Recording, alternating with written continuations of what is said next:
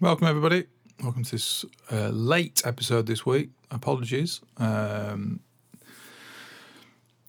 might even be just irrelevant, this comment, because I might just release this on Sunday and then it will just be, I'll have missed a week and then I'll just be saying I've completely broken my new commitment to my bi-weekly podcast by now missing a week and doing a, I don't know what you call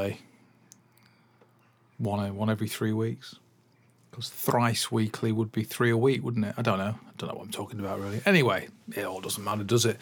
It's been a bit of a nightmare. It's last week, obviously, in the UK. For those of you that are not in the UK, we had a bit of a shock announcement on Tuesday. So I missed my opportunity on Sunday to do my usual recording, and then Monday I was back at work after having a week and a half off, and I'd really had a week and a half off. I'd really switched off, so it was a bit full on Monday, and then didn't get round to Monday night. I was going to do it, and then didn't get round to it because I had other things going on. Tuesday, it became clear during Tuesday that something was going to happen in the country, and Tuesday night, Mr. Johnson, our Prime Minister, announced another full lockdown.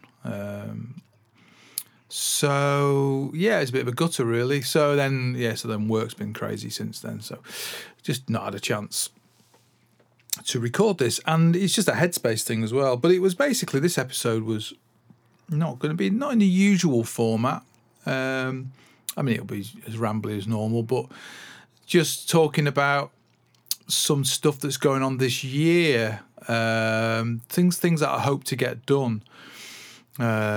Just trying to kind of be positive and trying to get a few things together that I've not really got together previously, that have been ambitions of mine. Things like getting a new website. I mean, people know the story about my old website. If you listen to one of those episodes ages ago, where I had a bit of a rant about this useless company called HostZone that lost I used to have this thing, davewalsh.net. I'd owned that since 2001, I think I bought that. I might have even been earlier than that. But anyway, I lost it because they didn't pay for my hosting. They missed the payment window. The payment window was supposed to be 1 minute past midnight. It was on a renewal. I just had an auto renewal, and they didn't take the payment till 1 a.m. and the website had gone by then. The people that owned that site had put it up for sale. Because it used to be top of Google, Dave Walsh. If you type Dave Walsh into Google, it used to be the top one that used to come up, because it used to get quite a lot of traffic a long time ago. And then the website was something that I lost interest in, particularly as I got more into Instagram and different, particularly actually Instagram, the other social media I don't really interact with, but I just found the Instagram thing was more interesting way of interacting with people and what have you. And the website, I needed someone to really build my website properly. I made my website, and it was basically, you can tell it's made by an amateur. It was a crap website. And a lot of the video content I had on there, which was originally driving the traffic, I deleted all of it off YouTube. I got rid of it all because I didn't like it anymore. It was really old footage, and it wasn't very good quality. And then some of the other playing on it I didn't like. It was out of date.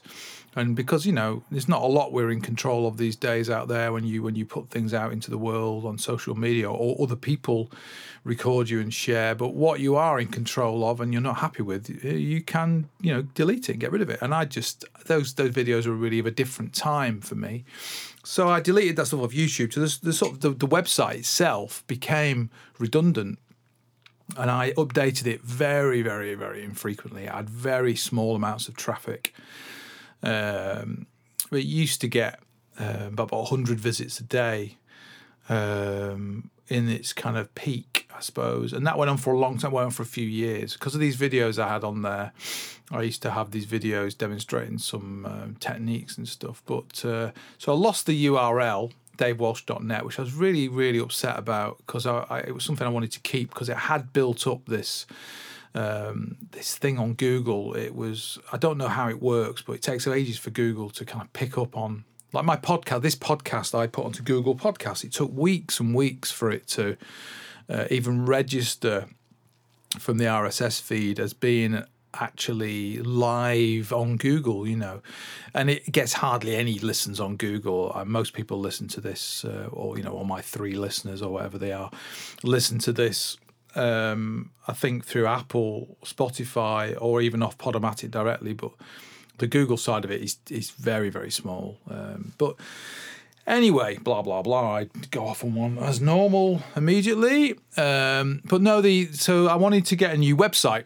So I bought 2 URLs this last 12 months. And my partner, girlfriend, she has her own website now, this Learn Music Together Academy thing, which she's launched this year, and she's put a load of time into that, and it's a membership site, and she's built members and stuff, and it's something that she's had to do because changing circumstances of work, and she's worked really, really hard on it. And it's brilliant what she's done. She's built a brilliant website all on her own, and I used to think I knew a lot about websites and stuff until she got into building this site, and I realised that I didn't know anything about it. And especially when you're getting into like things like payment, like a paywall, somewhere where you have a membership behind a paywall. It's very complicated. And she's got into all that stuff. So this year, at some point, I'm going to I'm going to ask her if she'll build me a website, and all that kind of stuff.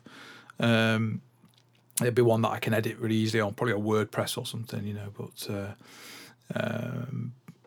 yeah, so that was kind of it really. It's just sort of thing is designing the website and all that kind of stuff. And the thing is going to be basically centered around the title of this podcast. My website is going to be pointing, I think, towards this drums in the shed thing. It might not do, but that's what my initial gut thing was. I'm trying to, whether it's kind of like finding something that's a little bit unique, even if it's not amazing or quirky or whatever. It's just that thing of having something that nobody else is using. And like the hashtag thing on Instagram, drums in the shed, is, it's got hardly any uses at all. And I posted a few things on Instagram. I think most of the things on drums in the shed are actually my stuff. So it's, creating a hashtag that people maybe start following or that kind of stuff is useful when you're trying to build a brand, I think. But it's mainly to have the idea eventually, what I want is to create a load of videos that run through my, I have a book sort of thing that I've written that I use at college, which is a jazz drum sort of workbook. And it deals with some fundamental areas of sort of getting into jazz drums. And I'd like to make some videos that basically run alongside that book, and have them on a site which is a pay site, and people can be a membership of that site, be a member of that site, and they can use those resources. And it's really to sort of support the kind of remote teaching, which I've done a little bit of this year since the first lockdown. Done a little bit of remote teaching privately. I do a load at college, and it's brilliant. It works really well, just because of my personal circumstances. And at the moment, we're going to be doing it anyway. But I've given a few remote lessons, and I'm having remote lessons as well with somebody in America, and it works really well. But it's a niche market, because I'm not chasing numbers. I'm after specific types of students, I think, that kind of want to get into a specific area of drums. I think it's important to sort of be clear about how you're, kind of marketing what you're doing and keeping it to a manageable number of people. And so anyway, that's the long-term plan. Whether I get the website built this year and get all those resources created and everything is unlikely, but it's definitely a long-term plan. And so one of the first things I have managed to get sorted out was I write these tracks to practice to, and I've posted them on Instagram, and I've been doing it for years. And from time to time, I've had people who have asked me about the tracks, And one of the things that my partner, she's learned doing some marketing training courses for her website, learning about that thing, was like we're both a little bit perfectionisty, a bit. We don't sort of like to do things unless they're kind of right, and that can be great for certain things. It can also be a bit of a barrier for some things because it means that I'm a bit of a procrastinator, so it can mean I don't get anything done, And I found it quite challenging with personal practice and stuff about getting over that side of my personality and having a different mindset, which I've worked very, very hard on in the last year and made big strides psychologically, So the thing that with these play-alongs is what I decided just before Christmas was that I was going to mix a load of them down, stick a click on the front of them, and just release them on Bandcamp for 75p each.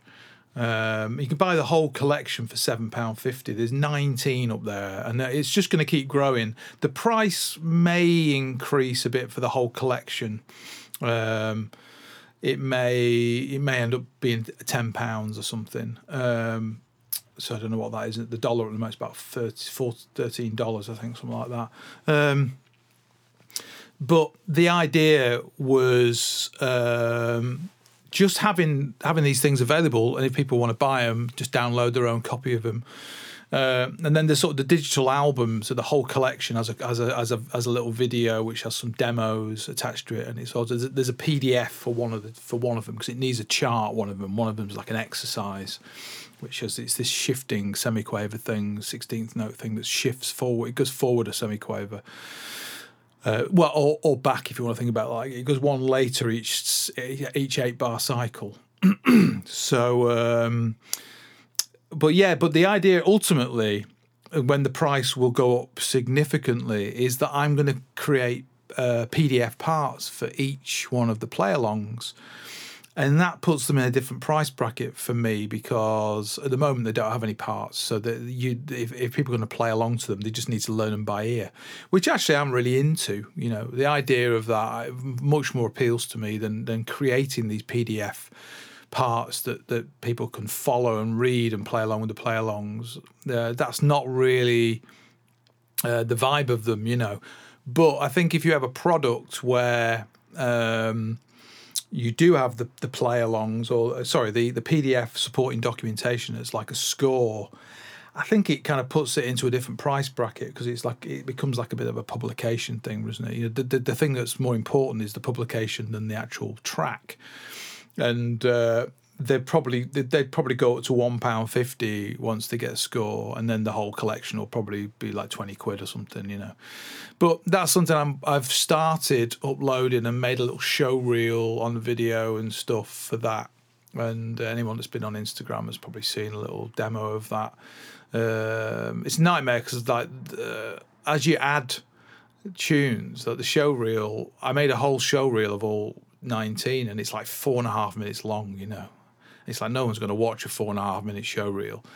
People want to watch minute maximum, and I made one that was a minute long for Instagram so I could post it on the just on the feed, and yeah, you can hardly get anything into a minute, but anyway, it's just about pointing it to davewalsh.bandcamp.com. That's the vibe. I also don't talk about it on here, but I have this Patreon site which I've never advertised to anybody and nobody knows about it, so there's no members. The Patreon site is something that I want to sort of link into the website membership thing, so eventually people will be able to have the choice if they want to have, say, a lesson. There's two kind of ways of doing it. One is just to have a private lesson, which people can contact me directly to do, which people do. That's what people do at the moment. Or you can join the Patreon thing. You can pay an amount a month, which basically supports this podcast and all of the sort of the time and the tech that it takes to, and they're paying for the hosting and stuff. And that tier, what it gives you is a Q&A thing once a month with myself, if you want it, and a lesson once a month, a 40-minute drum lesson one-to-one on Zoom. So, or any other FaceTime or whatever thing you use, And it's 40 minutes because it's the Zoom thing. There's a free Zoom thing, isn't there, for 40 minutes, basically. That's why I'd use that vibe. And yeah, and it's not a huge amount. It's £25 a month. I said I wasn't going to talk about figures, but I just knew, just thinking about, and yeah, that's like a pro-rated rate for the one-to-one. It's quite discounted, actually, to be honest with you. It's not even I wouldn't even cover half an hour normally. Anyway, that's, you know, if you want to have a lesson once a month with myself for a really cheap rate and support the podcast, the Patreon way is the way to do it. And that's exactly why I did it, you know, because it was to sort of build a bit of a community. But anyway, it's not been launched yet, and I'm only talking about it now because it's something I'm going to do this year. All the pages set up. I set it up quite a long time ago. It took me ages to do it. And it was something that somebody that I know on Instagram, known for a long time, a drummer who lives, I think she lives up, she live up now near somewhere, I think she might be in Canada. Anyway, she mentioned it to me. She said, you should do Patreon because all your stuff is, she really likes my stuff, you know, and she was saying that it's a great way to reach out to people and get people to support what you do. And so I joined it and didn't know what to do with it. And so just parked it, you know, created the account and went, I've got no idea actually what to do with this. And I still don't really know what to do. So I'm going to do probably a couple of online or a couple of training courses about online marketing stuff. There's somebody, I mean, I know a guy called Scott Devine quite well. We played together quite a lot time to time. I've done a course for Scott's bass lessons, a blues course, which I played on with Nick Spark. Nick's trio, one of his trios is various different trios with he's got a different trio with a great drummer called Steve Hanley and a great organ player called Martin Longhorn, and then he's got another great trio with Andy Scott, mega sax player, and Dave Hassel, my old drum teacher, great drummer, musician. It's quite free, I think, that, and then there's the Spark trio, which has kind of got two different bands, and it mainly because the bass player Gary Jackson went to live in Spain for a while, and then we were going to do the project with Scott, and we've done quite a few gigs when Gary's not been available. We've done it with Scott anyway, and then we just wanted to do something with Scott because it was just a different thing, and it's just a different vibe. And me and Nick have talked about, this is all very rambly, but we've talked about doing a duo project as well, and yeah, we've played together. Me and Nick have known each other a long time. Me and Gary have known each other for like a long time, and also Scott. So, but the thing with Scott is, I would love to tap his knowledge a little bit, pay him a little bit to understand how to set up a kind of site like this. Because Scott's bass lessons, as anybody who's listening to this knows anything about the world of online kind of membership sites, it is huge. I mean, this guy has nailed it, and he's such a great guy. He's such a great communicator. You know, he's got such a nice vibe. The way he talks and the way he communicates, it really appeals to a wide demographic of people. You know, because he's a great bass player, proper serious bass player. And he's studied properly, you know, and he's a great reader and he plays loads of different styles and stuff. And but he's got that great thing. And people I've worked with in the past, educators and people who I've worked with, where they have this great way of communicating with all age groups and really like saying the same thing, but feel like you're speaking to that age group. You know, that's quite an art. That it's a gift that not a lot of people have. You know, when I'm talking in a room in front of people about drums, if I'm doing a masterclass or some sort of workshop thing, you know, I like the demographic to be within a certain age range, or within a certain interest range, because the way I communicate and what I'm talking about, it gets a little bit geeky and a little bit specific, I think is the terminology. I don't have that ability to sort of communicate this kind of wider thing. I don't think in that context, I think maybe I'm being a little bit hard on myself, but I probably could tailor what I do to. But Scott's just nails it all the time. You watch any of those clips, any of the promo clips that he does, and the thing is, he's on all that stuff. He's not created this site, and then as it's turned into this huge business and huge numbers in the world of members. He's not then sort of stepped away from it, left his face on it, and then let somebody else do all the presenting. He's doing, he's working his ass off, creating content still, and he's also got some amazing people affiliated with that, people that create content for him and are under that brand, and I think that's a great thing. My sort of dream, really, to put it out there, would be to create my own content and have my own kind of identity, what I do, but be part of something bigger, really, because I kind of don't really want to be out on my own doing it, that's never been but it kind of, it feels like that at first, but to have an aspiration of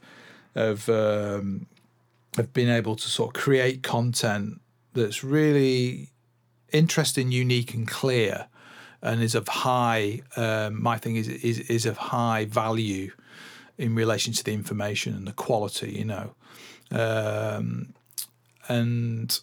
that's an interesting talking point, isn't it? Because the high quality thing is like some people go for the shoe shiny camera kind of 4K thing. But yet the information and what's being shared is either very generic, or it's not very high quality, or it's not even very accurate, Or you go for, something that's less high quality in relation to the camera, but the information and the playing and all that stuff that's within the actual content is of very high quality and very high accuracy, and very helpful. And I favour the second one. But at some point, I am going to invest in a better camera. I've got some good cameras. I've got all the Zoom stuff, Q8 and Q4 and stuff, and Q2. And I use all that stuff for teaching. The Q8, I think, is a good camera, but a DSLR or something, I mean, my girlfriend's got a really good Panasonic that she uses for her filming, and I think that's kind of the way to go for me eventually when I get that together. But it's just having time. I don't have the time to do any of that anyway because I have a job, and it's full on. But it's just this kind of thing long term because I think, if you can get stuff up there. So the thing with the play-alongs was to get it up there, even though it's not perfect and it's not finished. It's just to get things out there and tell people that you're getting things out there. So the website will be that. The play-along thing is going to be that. The drums and the shed, the podcast thing. This is, I'm really happy with how this podcast thing has been going from a personal perspective. It's been very therapeutic for me. It's been a great little, a time every week or every 2 weeks or every 3 weeks, as I'm saying now, to reflect a bit on what's been going on with drums and stuff. And that's kind of actually, so I feel like I've been doing like a big marketing thing for 20 minutes, and that never was the intention. Sorry about that. If you just listen to a load of, it's not some Jedi mind trick of marketing this. It was genuinely what the year ahead, the New Year update thing is mainly about what's going on with my drumming, actually. And it excludes any live playing because at the moment it just does not look like anything's going to be happening. I'm not even sure about the summer at the moment. I know festivals are booking and stuff, but I'm not sure. My kind of barometer for this whole pandemic thing was the Disco Classical project that I'm involved with, which features Kathy Sledge, one of the members of Sister Sledge, and her she has a daughter and stuff, work with her, and they're a great team of people, and they're very, very professional, and she's an amazing singer. And they work with this Disco Classical project, which has 4 other singers who are UK sort of nationally known singers who are mega. We're mainly based around Manchester. One of them is based down south and is quite well known. Was on quite a big TV show and stuff. Anyway, I'm not going to go into that. But it's a great show and it's a great gig for me because it's not stuff that I normally do. And I was very lucky to get asked to do it. And it's one of those things again where I pinch myself and think, this is mega because it's a proper orchestra and it's proper in-ears thing, really great rhythm section. One of my favourite bass players, Richard Hammond's on that gig, and Lee Mullen, my really old dear friend, great percussionist, he's on that gig.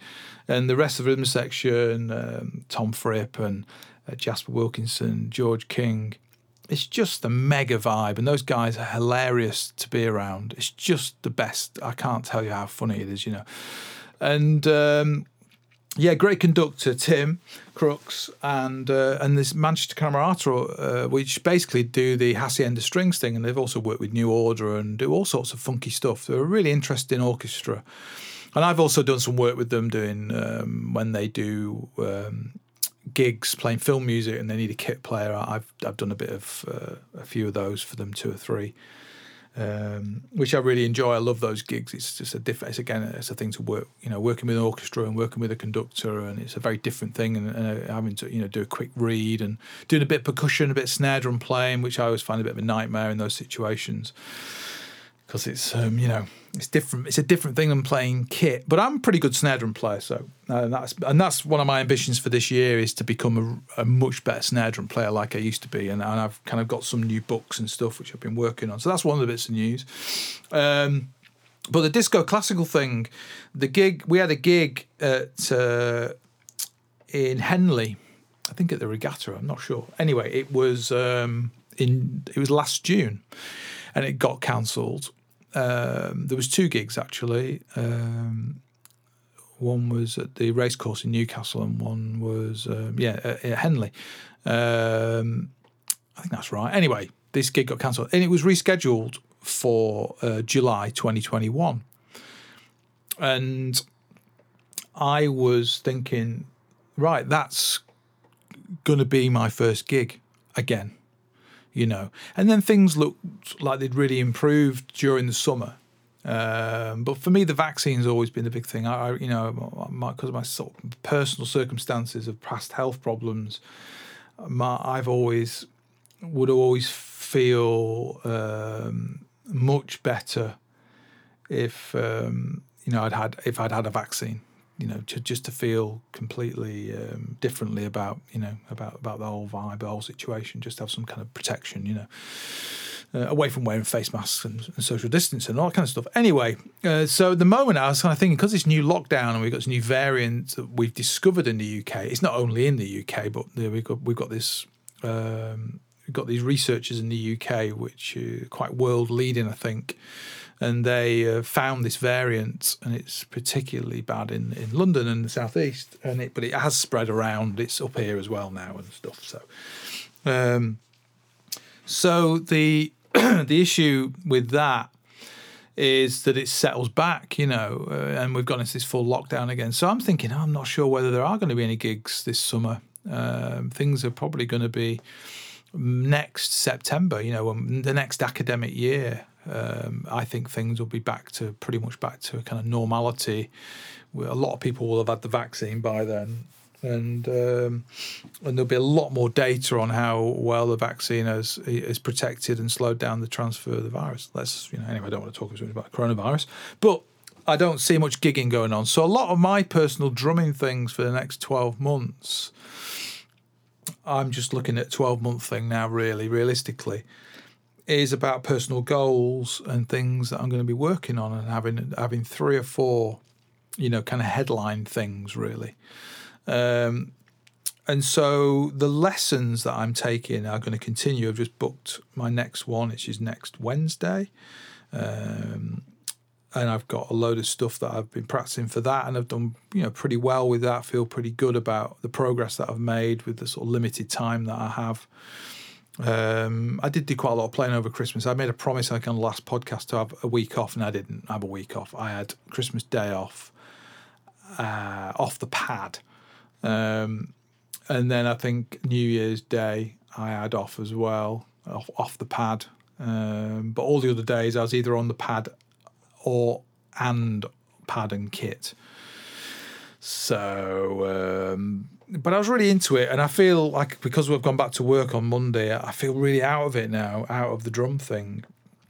I was trying to play some of the snare drum stuff I've got yesterday after work, and I was really struggling to even read it and focus because my head's full of, we've got so many things going on at the moment because of this lockdown, having to change some of the, having to look at what we're going to do about teaching and stuff, which we've done it anyway. We did it all last year, and we did a really great job of it. I was really proud to be part of the collective effort that Leeds Conservatoire, which was Leeds College of Music then, the way we responded to the pandemic and the way in which we got everything online and how positive all the staff were, and and the students as well, and how we were very, very quick. I thought we did a great job of it, and I think it was a really collective effort on every level throughout the organisation, and really shows you actually the depth of of an organisation when everybody really pulls together and focuses. And so that's where we're at the moment. But it's just a lot of work, and I've got certain things I need to do, but some of the things that people on a higher level, senior management stuff, are doing is like full on, and trying to get information from the government and stuff about what we can do. But we're not starting teaching until beginning of February, because stuff got put back anyway because of this travel window thing, because they had to have a 2-week travel window for all students in the UK, because they had to be able to have the option of self-isolating or quarantining after they had a COVID test when they travelled. So we have got a bit of wriggle room this month, but in sort of relation to the headspace thing, it takes a lot of headspace up. So it was like funny how I was really on the reading side of the snare drum thing when over Christmas. I really got into this new book that I bought. I want to tell you what the book is, but I don't think I can pronounce the name of it. I was very lucky. We've got an amazing guy called Jason Brown coming to do a workshop next week, an online workshop, American jazz drummer, I think from New York. I think I might have mentioned this in the last podcast. Anyway, he told me about this guy, I think it's Lefebvre. I don't think I've said that right, and I apologise to anybody that knows anything about French. It's called Le Tambour, and it's a Technique Supérieure. It's a superior technique, drum technique book. There you go, drum superior technique. And it's been Alphonse Ludek, I think, has done the kind of editing. But it's basically, so it's this whole thing. Me and Jay, when I spoke to Jason when I was trying to book him for this workshop, we were talking about snare drum. He's a brilliant snare drum player, I think, really proper snare drum player. And we were talking about Developing Dexterity, Mitchell Peters, which is a book I've talked about a long, I think there's even a picture of it on one of the podcast things. And he mentioned this book, he said, because it's a different way of playing the snare drum.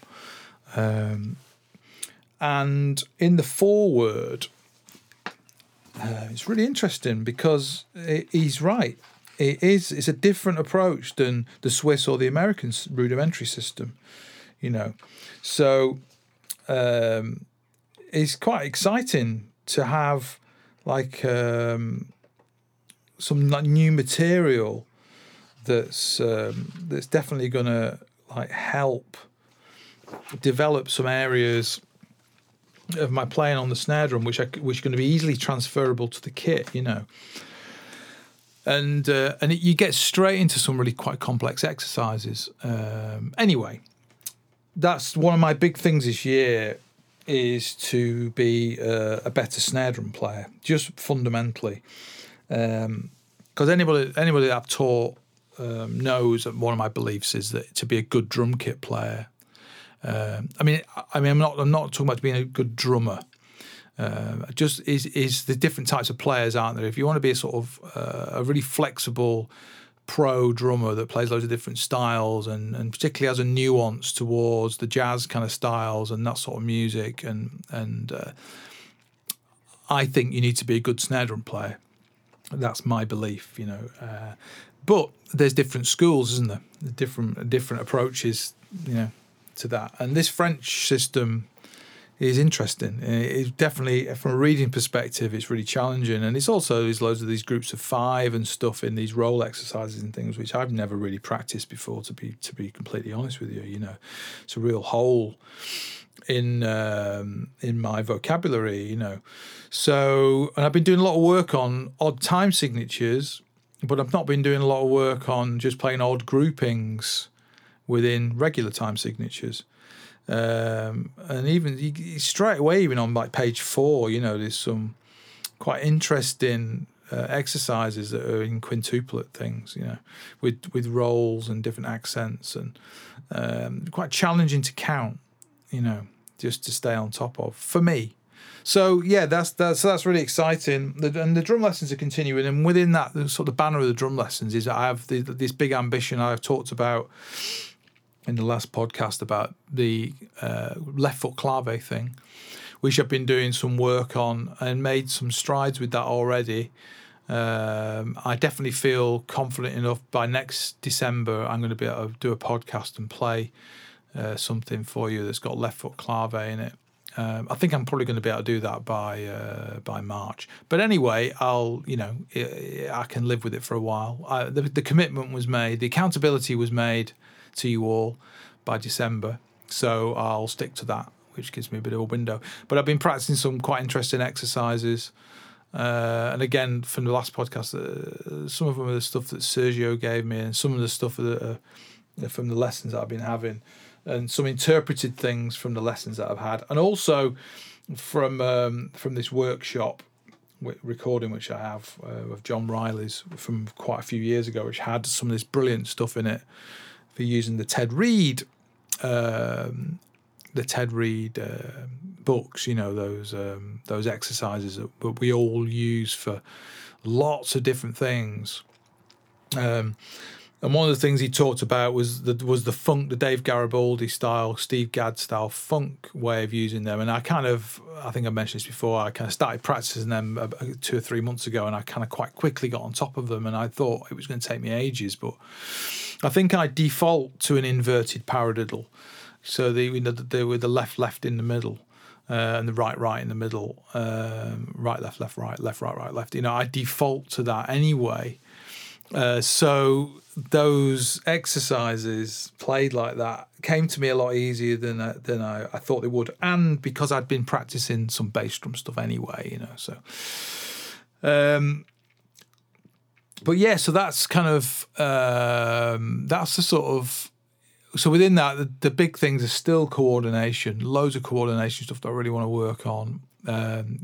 Keeping this commitment to sitting low is definitely a big one.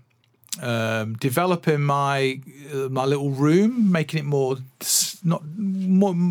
dampened, like not more soundproof. I think I don't have enough room to make it more soundproof. I'll have to pull the whole shed down and start again.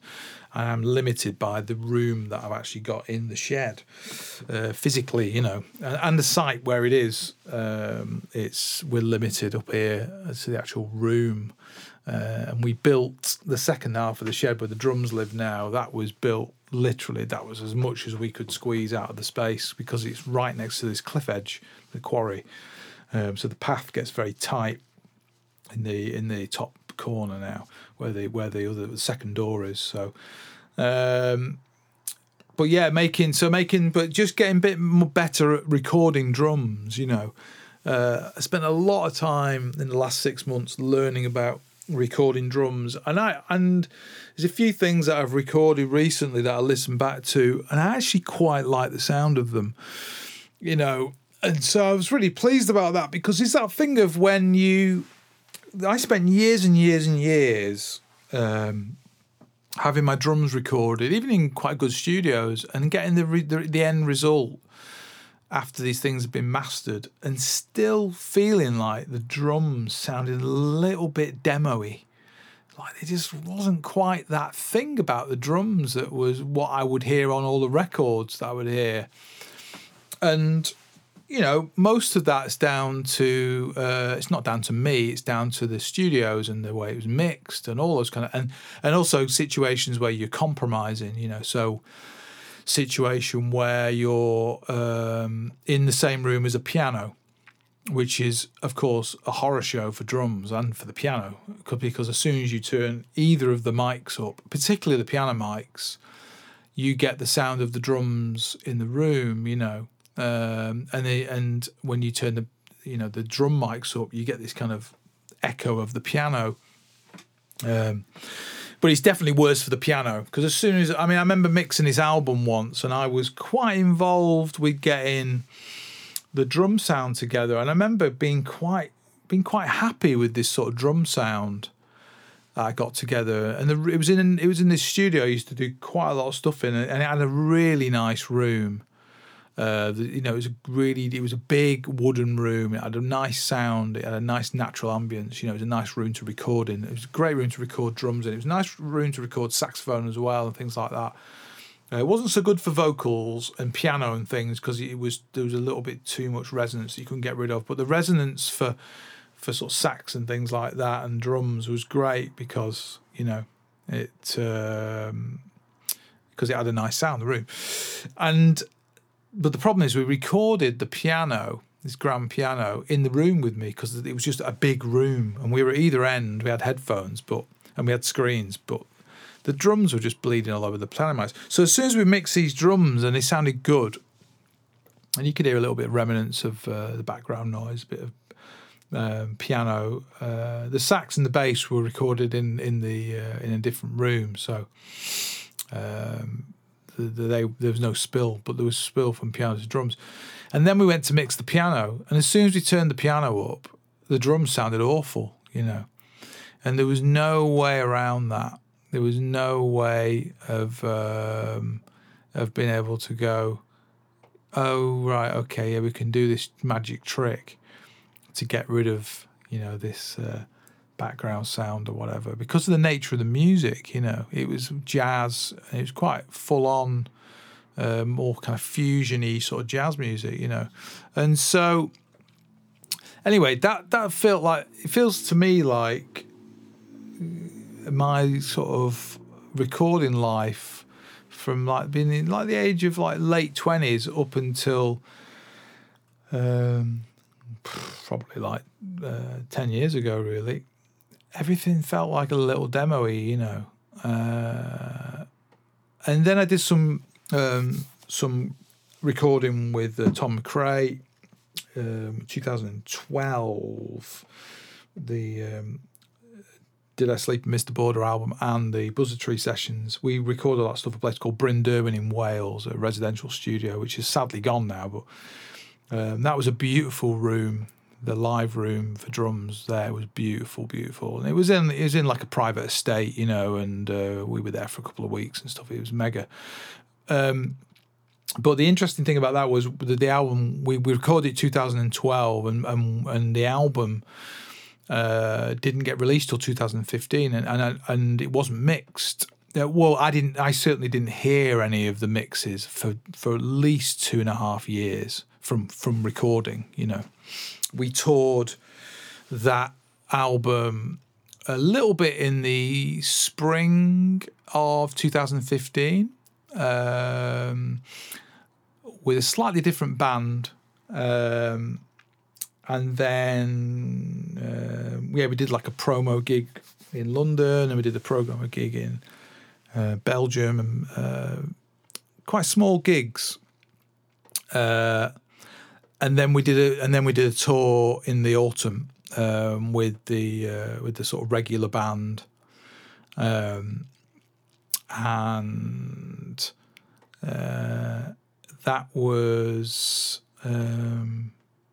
about 7 or 8 gigs, I think. It was only a very short tour. It might have even been 5 gigs, but it was kind of really nice gigs. But we did the recording in. It was done in spring, very late winter, early spring, 2012.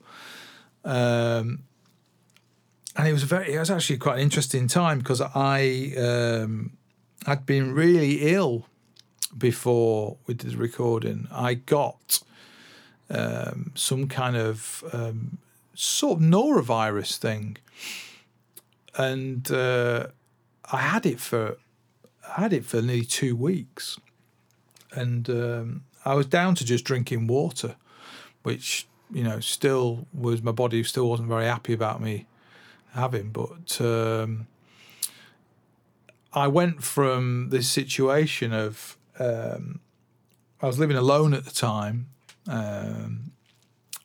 I was living in this place called Heckmanwyke, in this tiny little weird little cottage, tiny little house that only had one door.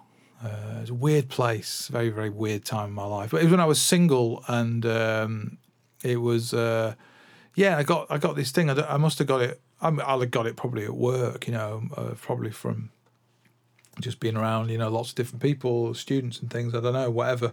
Just sort of picked it up just before the Easter holidays, and it was before I was full time. I was still a part timer. It was a year before I got my job, and I was really, really poorly, like more poorly than I'd ever been with anything in my life before. I was like just properly, just couldn't do anything. Couldn't eat anything or even drink water. And this recording session had been booked for ages, and Tom and his wife Amy and Brian Wright, this brilliant artist who works with that band, but he's a great artist in his own right as well. But Brian plays a lot of guitar and slide guitar and vocals and things on that album. Brian had come over from Nashville, and they were already there, I think. Yeah, they were already there, and they stayed on after we left. They did some stuff together, some videoing and some duo things and stuff. So I had to be well by the time I went, and I was like really, really, really poorly. I hadn't eaten anything, and I'd lost like a 1.5 stone nearly of weight. Anyway, it came the day before, and I just started to feel slightly better, and I had to go. I had this track day booked because I did a lot more driving then. I used to waste a lot more money on cars, and I had my own. I had a little MX-5 that I'd bought, and it was a car that I owned for a while. I did a lot of driving in that car for a couple of years, and then bought a proper car. But it was one I learnt to sort of drive on circuit in, and it was a great car. And I went and did a track day, and I hadn't eaten for nearly 2 weeks, and I remember just like feeling so bad, but I'd spent all this money because it's like hundreds, a couple of £100, and it was like the weather was going to be okay. So I went and did this track day and didn't eat anything really, and was just sort of drinking a bit of water, but was definitely feeling better. And then I had to pack up that evening all my stuff and drive to Wales, And then when we got to Wales, Richard Hammond and Ollie Cunningham, who works with Tom, they're both really, really good cooks. They're a bit chefy, both of them. And they could have like a master chef cook-off against each other, and it would be proper competitive vibe, And so basically we got there, it was a residential thing. We cooked ourselves, and every night these guys were cooking these mega meals, and I just got myself well during that 2 weeks, So started eating again when I was there, and we were recording. I was tracking drums every morning, and then spending the afternoon listening to everyone else tracking, and it was great, really great time. But the thing that was funny about that recording was not hearing the recording of it for 2.5 years. And when I heard the album mixed and how forward in the mix the drums are, I was like, that sounds amazing. And it was the first time I'd really heard anything that had that kind of sound in it, and it was like, yeah, because it's like, it's like everything in that process was really thought about. So when I kind of got into building this thing here and getting some better mics and all that stuff and getting a better sound card, I just kind of got a little bit more nerdy about, like metering the drums into the sound card and stuff like that. So that's been a big thing, and I want to kind of improve that over the next year and learn a little bit more about stuff like parallel compression. And I'm using parallel compression, but I don't think I quite understand how I'm using it. I don't think I'm using it properly. I don't think I know how to use it in different ways and how to use it appropriately. And some other techniques as well. And it'd be good to... I've done some remote recording for a couple of people very recently. A guy I've worked with for a long time, Arun Ghosh, did some stuff for him, and he was saying that the quality was really good. The stems are really clean. So the other side of the website and this whole kind of drums in the shed thing was to sort of promote a little bit being able to do someone who can do remote recording for people in lots of different styles, and I've got all the different kits now, because this Sonor I bought has got 4 bass drums, so I've got the 22 down to the 16, all the different toms, and I've got this Yami as well, the Yamaha jazz kit, and I've got a Catalina Club at the moment, which I've ended up buying because it was going for a reasonable price, and I just thought I'd buy it up and keep hold of it for a bit, maybe use it as a gigging kit, but then there's no gigs at the moment, so not sure what I'm going to do with that. Maybe split the hardware up. It's all a bit complicated. I've ended up with like tons and tons of double braced hardware, so it's like one of those things where I should just sell it all, but I think no one's buying double brace hardware anymore. I've not used double brace hardware for sort of my regular gigging life for 20 years nearly. Everyone who knows me knows that I was using the Yamaha single brace stuff for a long, long time. I didn't use when if I tour with Tom or do the disco classical thing, I'd use the double brace stuff. It was because you've got people helping you with gear and carrying gear, and it's also just having that sturdiness when you're on the road. I don't think single braced hardware, and also this flat bottom stuff, this heritage stuff that I've now bought. So I've got the Tama and the DW and the Gibraltar stuff, which is the flat bottom stuff. I don't think any of that stuff, it doesn't stack up when you're on the road and other people are carrying your gear around, and even other people are setting your gear up. You want double brace hardware that can be, handled by bears, basically. You know what I'm saying? So I'll keep a whole setup of double brace hardware for touring, because I'm sure we will be touring again at some point in the next couple of years. But yeah, I got a load of cases as well with this Catalina kit as well, and a nice hardware bag with wheels. So I'm sort of trying to work out what to do with it all at the moment. But yeah, if anybody's interested though in a Catalina Club jazz kit with an 18 and some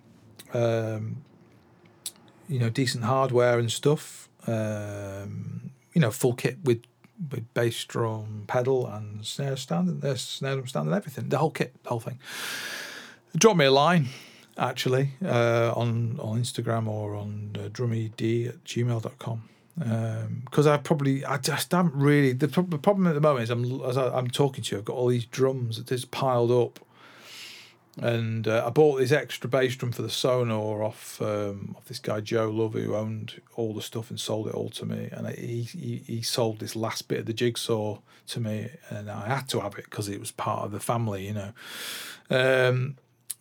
but I've ended up with this 16-inch bass drum. Oh, that's another thing. The 16 bass drum. This is a bit sacrilege really, because the bass drum is a 16 by 18. It's big cylinder basically. And it's Joe had said to me, he sent me this article about the Jack DeJohnette bass drum that when he played with Miles, he had one of these 16 by 18 bass drums. And so, me and Joe are both really into Jack, and but when I got this bass drum back, the thing that appealed to me immediately was to chop it down to make it into a little portable sort of bop kit thing, and make the bass drum 16 by 11, I think, is my preferred size.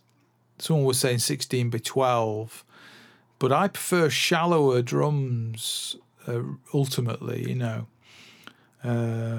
People who know that I used to have this lovely Gen X Premier kit, and somebody not too far from me owns it now, and it's a great kit, that, especially the toms. But the bass drums were always the deeper sizes. It was the 18 by 16 for the 18, and it was the 20 by 18, which I had custom made for the kit.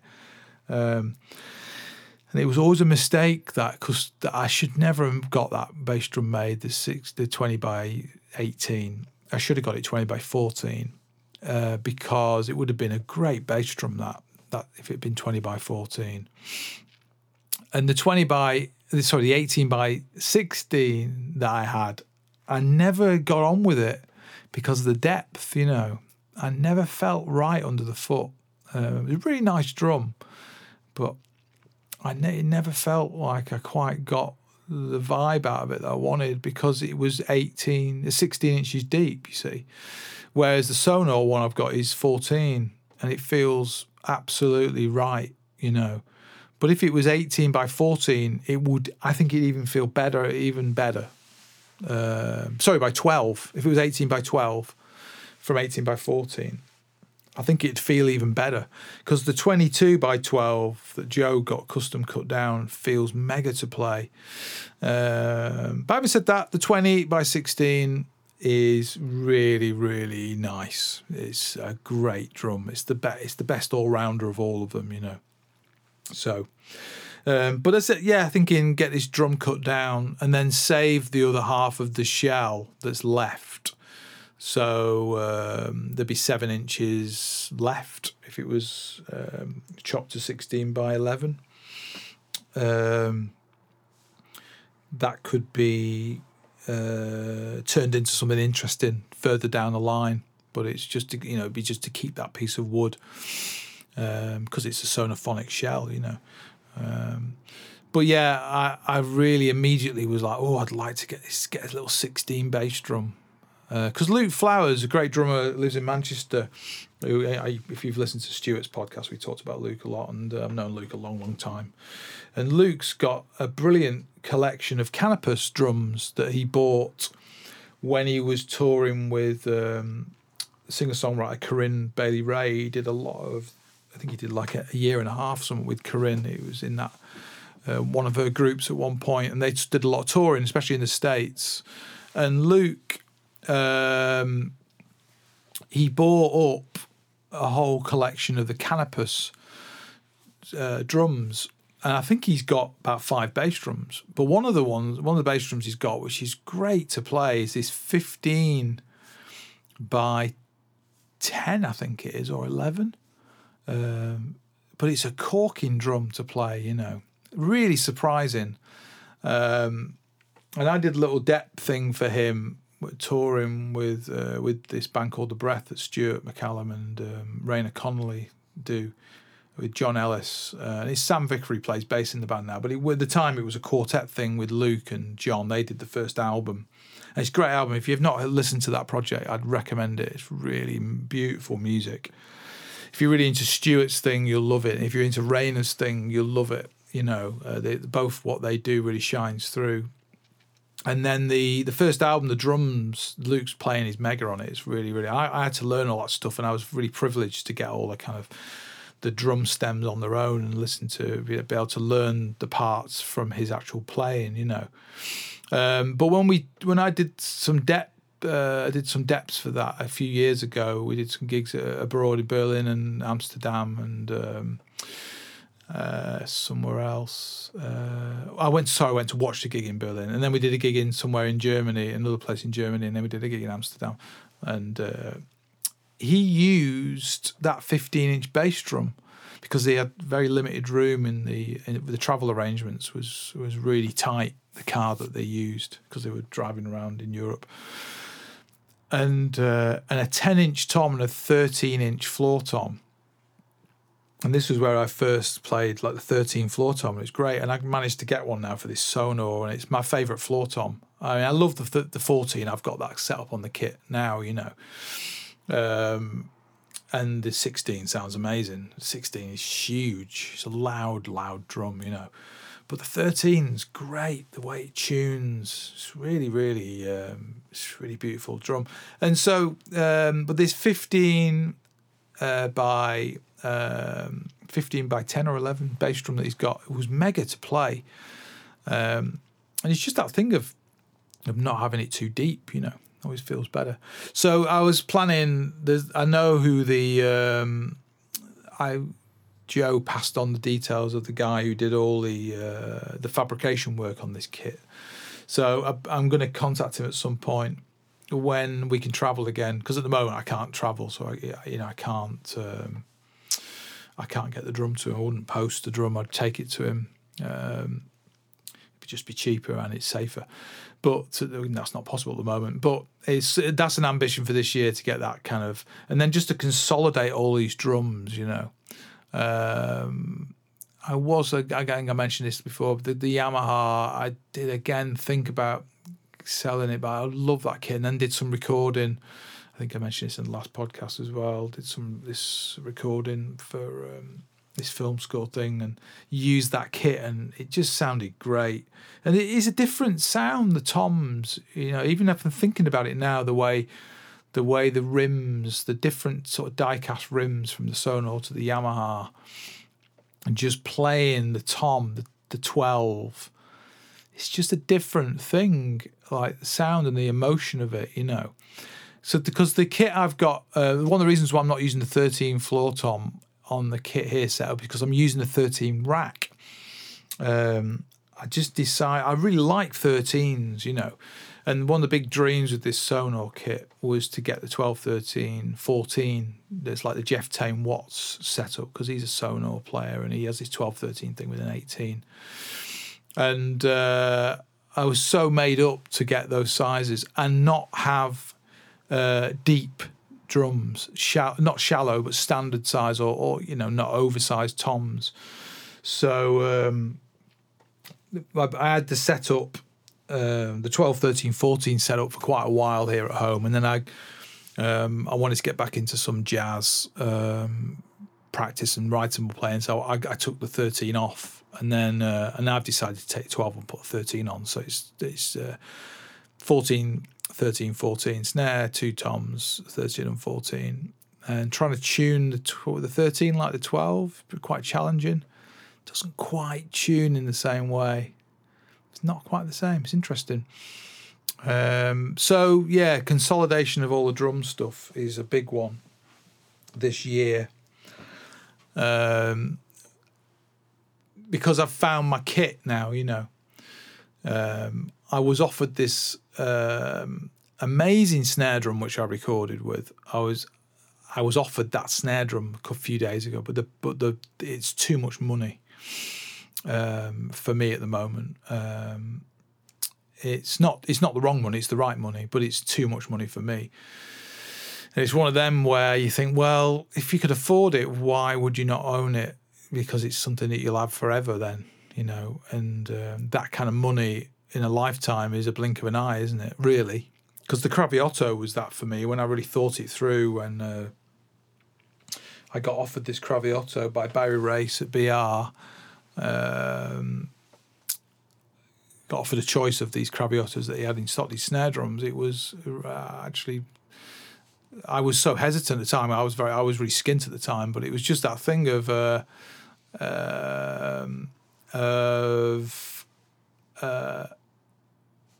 in hindsight, why would I even think about it? You know what I mean? It's like silly, because you just think, well, it's not something that you're gonna.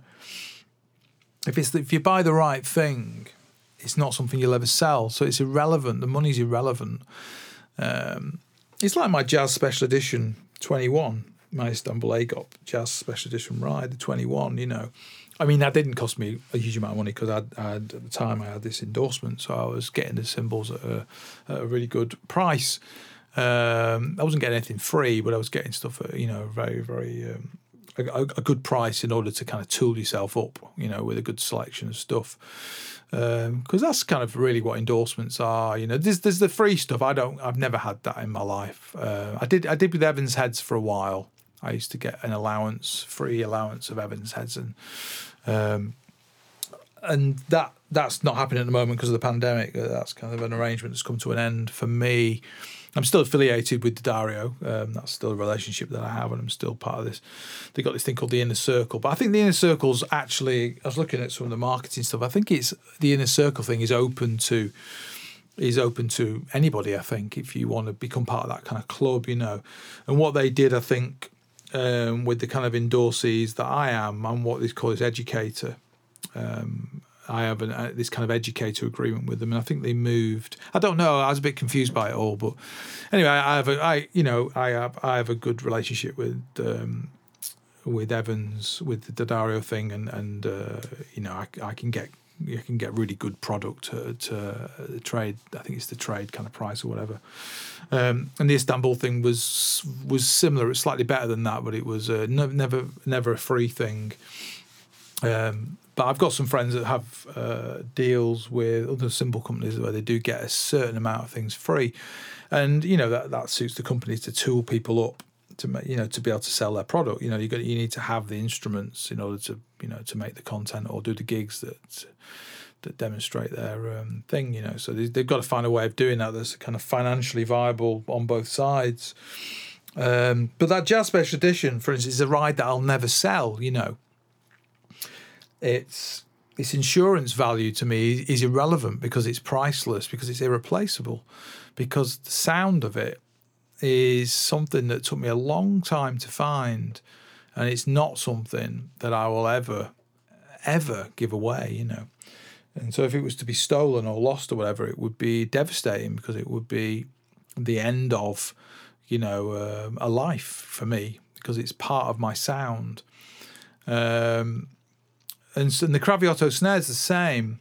When I listen to it recorded here, I get quite a nice sound out of it. There's something about it, the character of it that I really love, But this other snare that I got offered, it was that thing of like, oh, I should buy it, really.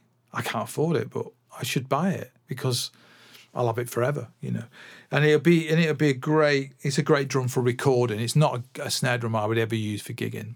It's a drum I would use for recording only, and it would be, and I'd possibly get rid of the Black Beauty if I bought it. But the problem with that is that I use the Black Beauty when I do certain live gigs, and recording. There's a track came out just before Christmas, this Evans McRae thing that came out, this Christmas song that they had. And the snare on that sounds mega, and that's my Black Beauty, So it's a tricky one, isn't it? The advice that I would give, and the advice that I should have adhered to in the past, is don't sell things that you have any doubt about. I just keep your hands on them. There's a couple of cymbals and things I've sold before. And there's the DW snare that I sold to a guy I used to rent a room off, 13 by 3, which I got a really, really cheap. And it was a gorgeous. I remember hearing that recorded on an album I did with Arun, and it sounds amazing on that album. It sounds better than the Gretsch snare that I used. And I sold that snare to this guy because I needed the cash at the time, probably to buy some car part, which I ended up selling. It was stupid. But anyway, so that's kind of a bit, sorry, it's very rambly this, but that's a bit of a kind of update on what's going on, really. The main thing I'm going to be focusing on in the next few months in the podcasts is generally talking about stuff I'm going to be practicing in a bit more detail. The content, my online content on Instagram and stuff, is going to really disappear for a while. I'm not going to be making any new content for a while. I'm staying away from getting into that thing. I'm going to spend a bit of time, retreat a bit further and practice. And that's been the big thing. I think I talked about in that last episode of sort of saying, when I was recording and I've been practicing a lot, you get into this thing of like, actually, I just don't want to play at the moment. I just want to practice. And I made a sort of thing of, I was trying to get this stuff out at New Year onto Instagram. And a few things ended up being posted on Facebook because they got kind of cross-posted. So if you're a Facebook person, you might have seen a few things on there. And they were supposed to be the last things of 2020, and then there was going to be nothing till July 1st, 2021. But there's a thing I was doing with Pete Turner, a great friend of mine, bass player. There's a couple of tracks that he was playing on for me, these things I've been working on, odd time signatures, which I finally finished. And I wanted to put them out. So they've both gone out now, and they were just after New Year. So, but yeah, I'm sort of gonna get this promo out for the play-alongs, and that's going to be it. And that's gone out. And then I'm going to do a bit of work on trying to build the social media thing, the Instagram thing. And anybody out there who's involved in that world and wants to contact me, I'm happy to chat to them and pay them for their time. Because I want to try and build my content. I feel like I've got into a situation, which is fine, which is with a very cozy audience, an audience I have a kind of, people I chat to on there, I have personal conversations with them, and I would never want to sell them anything, and I'm not intending to befriend them on there to sell them anything. I'm just chatting to people on there because they're nice people, I feel like I've kind of got into that area with it, and I want to sort of reset it all and make it move a little bit more commercial, and I'm going to be a little bit less. I do control the kind of follower and following thing. I mean, I get annoyed with these people that follow you, and then as soon as you follow them back, they unfollow you, and I track all that stuff.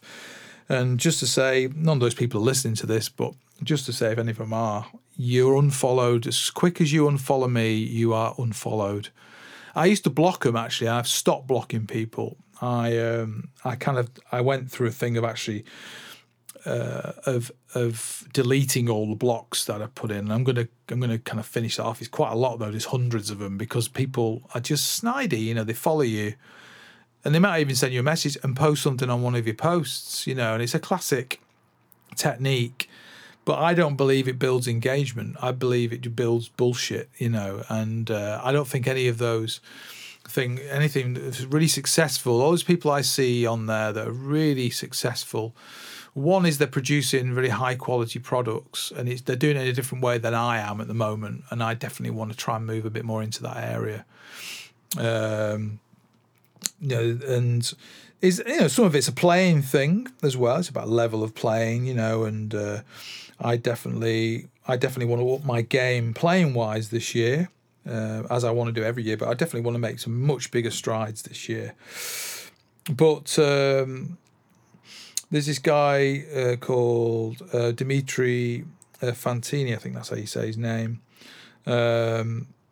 He's a phenomenal drummer, and not someone that I knew about before Instagram, but he's hugely connected within the drum world, and he's got huge numbers of followers and all that kind of stuff. Anyway, I'm not trying to emulate or to do what he's doing or anything, but the thing that's interesting about someone like him is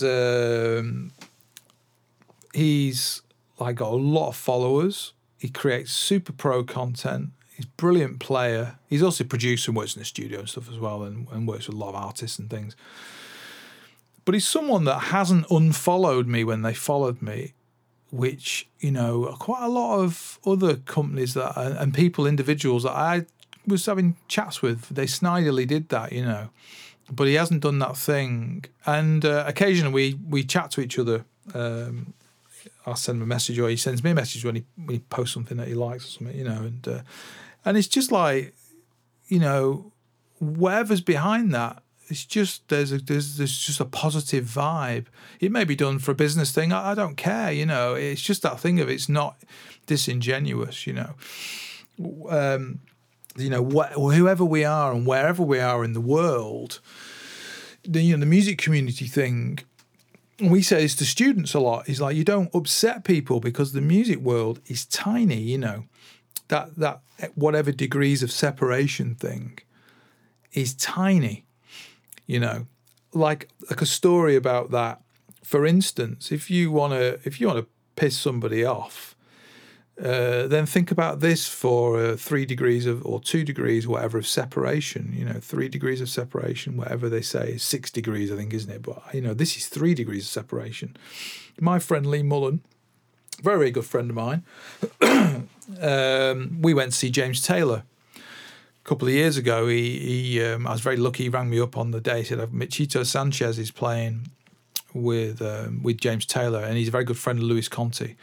Now, if you don't know either of those guys, Michito Sanchez is a mega percussionist from, I think he's like Florida-based, but he's mega, incredible feel, unbelievable feel, and a super nice guy. Anyway, he's very, very good friends with Luis Conti. But Luis Conti was doing James Taylor, and he had something, he couldn't do the tour for some reason.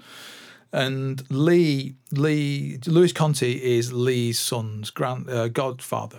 So, and Luis and Lee know each other very, very well.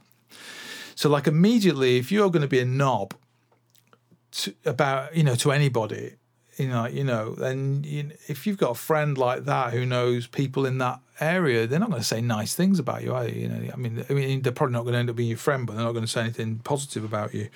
So, you've got to be very careful. So anyway, I went to this gig, and after the gig, me and Lee, because we had this kind of access all areas thing, and we got in for free, and it was great, and sat in really nice seats. I was sat next to, in the second half of the gig, Bonnie Raitt it was like a double header. It was Bonnie Raitt and James Taylor, and it was mega because I love Bonnie Raitt, and she had a great band, and there's a guy called Matty Yeats, I think I follow on Instagram. He was there on stage because he was Bonnie Raitt's drummer's drum tech, and he was playing percussion. And I posted a thing, and he sent me a message saying, "Oh, where are you?" I was like, "I'm in the audience." Anyway, in the second half of the gig, Bonnie Raitt's keyboard player sat next to me because the seat was empty for the first part, and he was in this, and he sat and watched James Taylor. And he was a guy who was playing keyboard, Hammond and stuff, and piano and stuff with Bonnie when she wasn't playing. She was playing guitar and a bit of piano. But anyway, it was it was a great gig. And at the end, the big thing, she came out and did some stuff with the band, and JT had the full band. He had Arnold McClure and all that lot, David Lasley and all the BVers, and the big band with Walt Fowler and everybody, and Gad was on drums. Anyway, so afterwards we went backstage. We had to sit in our seat, and we got chaperoned to go, and Lee was going to meet Michito, which was great, and he came through to the back, and great, lovely guy, had a nice chat with him, but just before he came through, me and Lee were just sat there, and Steve Gadd walked in to the room, and then he walked out again. He was looking for somebody and he weren't there, but just that thing of, for me, that's as the gospel according to Gadd, as the joke goes. You're 2 degrees of separation there away from the great. The great. So you don't upset people, and the drum world is small, really. In relation to the rest of the world. It's a small world, and so. I don't know. I just think that thing on Instagram of this disingenuous. I mean, people who are nobodies, who are just like me, who are just following people and unfollowing, it doesn't really matter. But if you're like a drum brand company, or a company that is doing a thing, and somebody supports you and follows you and chats to you, and then you unfollow them, I just think that all that is a bit snidey in my book. But anyway. I'm going to definitely, the Instagram thing is going to maybe change a little bit over the next year, or I might just create a new channel. And the thing I'd like to do is delete a lot of the content which is up there from a long time ago. I've got nearly 900 odd videos up there now, and they're mostly videos. That's since 2016, I think. 15. Sorry, 15. Yeah. 2015. I joined Instagram when we were touring with Tom in 2015. We did the Ardennes, Les Ardennes festival we did down in Liège. And during that tour, during that summer, those gigs was when I got on his Instagram. It was the first time I posted stuff. And then I started doing the videos, because it used to be 15-second videos then, just maximum 15 seconds. And I used to really like that format. Then I stopped doing it when it went to a minute, And now it's Instagram TV, and you can post big long videos. But anyway, so that's kind of the vibe. But the podcast is not going to change at all. So that was the headline news, which is no news at all. The podcast will never change. So because this is my archive. This is, it's as much for me as it is for you. So it's not created for an audience. Its byproduct is that one or two people may listen to it, and it's published. So, but it's going to stay. That's going to stay the same. The only thing I need to do more of this year is interview people. And there's a couple of people that I want to interview. One of them I won't do the interview. I'm going to ask him again, because he doesn't think he'll do a good interview, and he would do a great interview, and he'd be a really interesting person to talk to, especially as drummers. He's not a drummer, he's a sound engineer, and he's a brilliant sound engineer in my opinion, and he's a very clever guy and very interesting for drummers, and so I'd love to interview him, but he's not. I'm gonna keep going with the persuasive powers. And then there's a few other drummers that I'd like to interview. Not been really on that in the last couple of months, 2 or 3 months. Just not had a chance to kind of sort that out. So yeah, that's kind of it really. That kind of concludes today. And this may come out today. It may come out on Sunday. So either way, sorry I missed this week, but I will try to do better in the future. And make this kind of Sunday night bi-weekly thing, make a commitment to that. And so hope you're okay. If you're in the UK, then hope you're not too bored. I'm not sure what's going on in the rest of the world. This crazy stuff was going on in America yesterday or the day before, whenever it was now.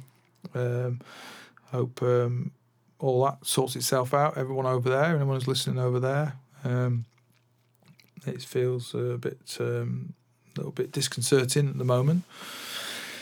But this is what happens in life, innit? Ups and downs, stuff happens. People get wound up, people get upset, and all kinds of stuff happens. So keep well, keep safe, and I'll be speaking to you again soon. Bye for now.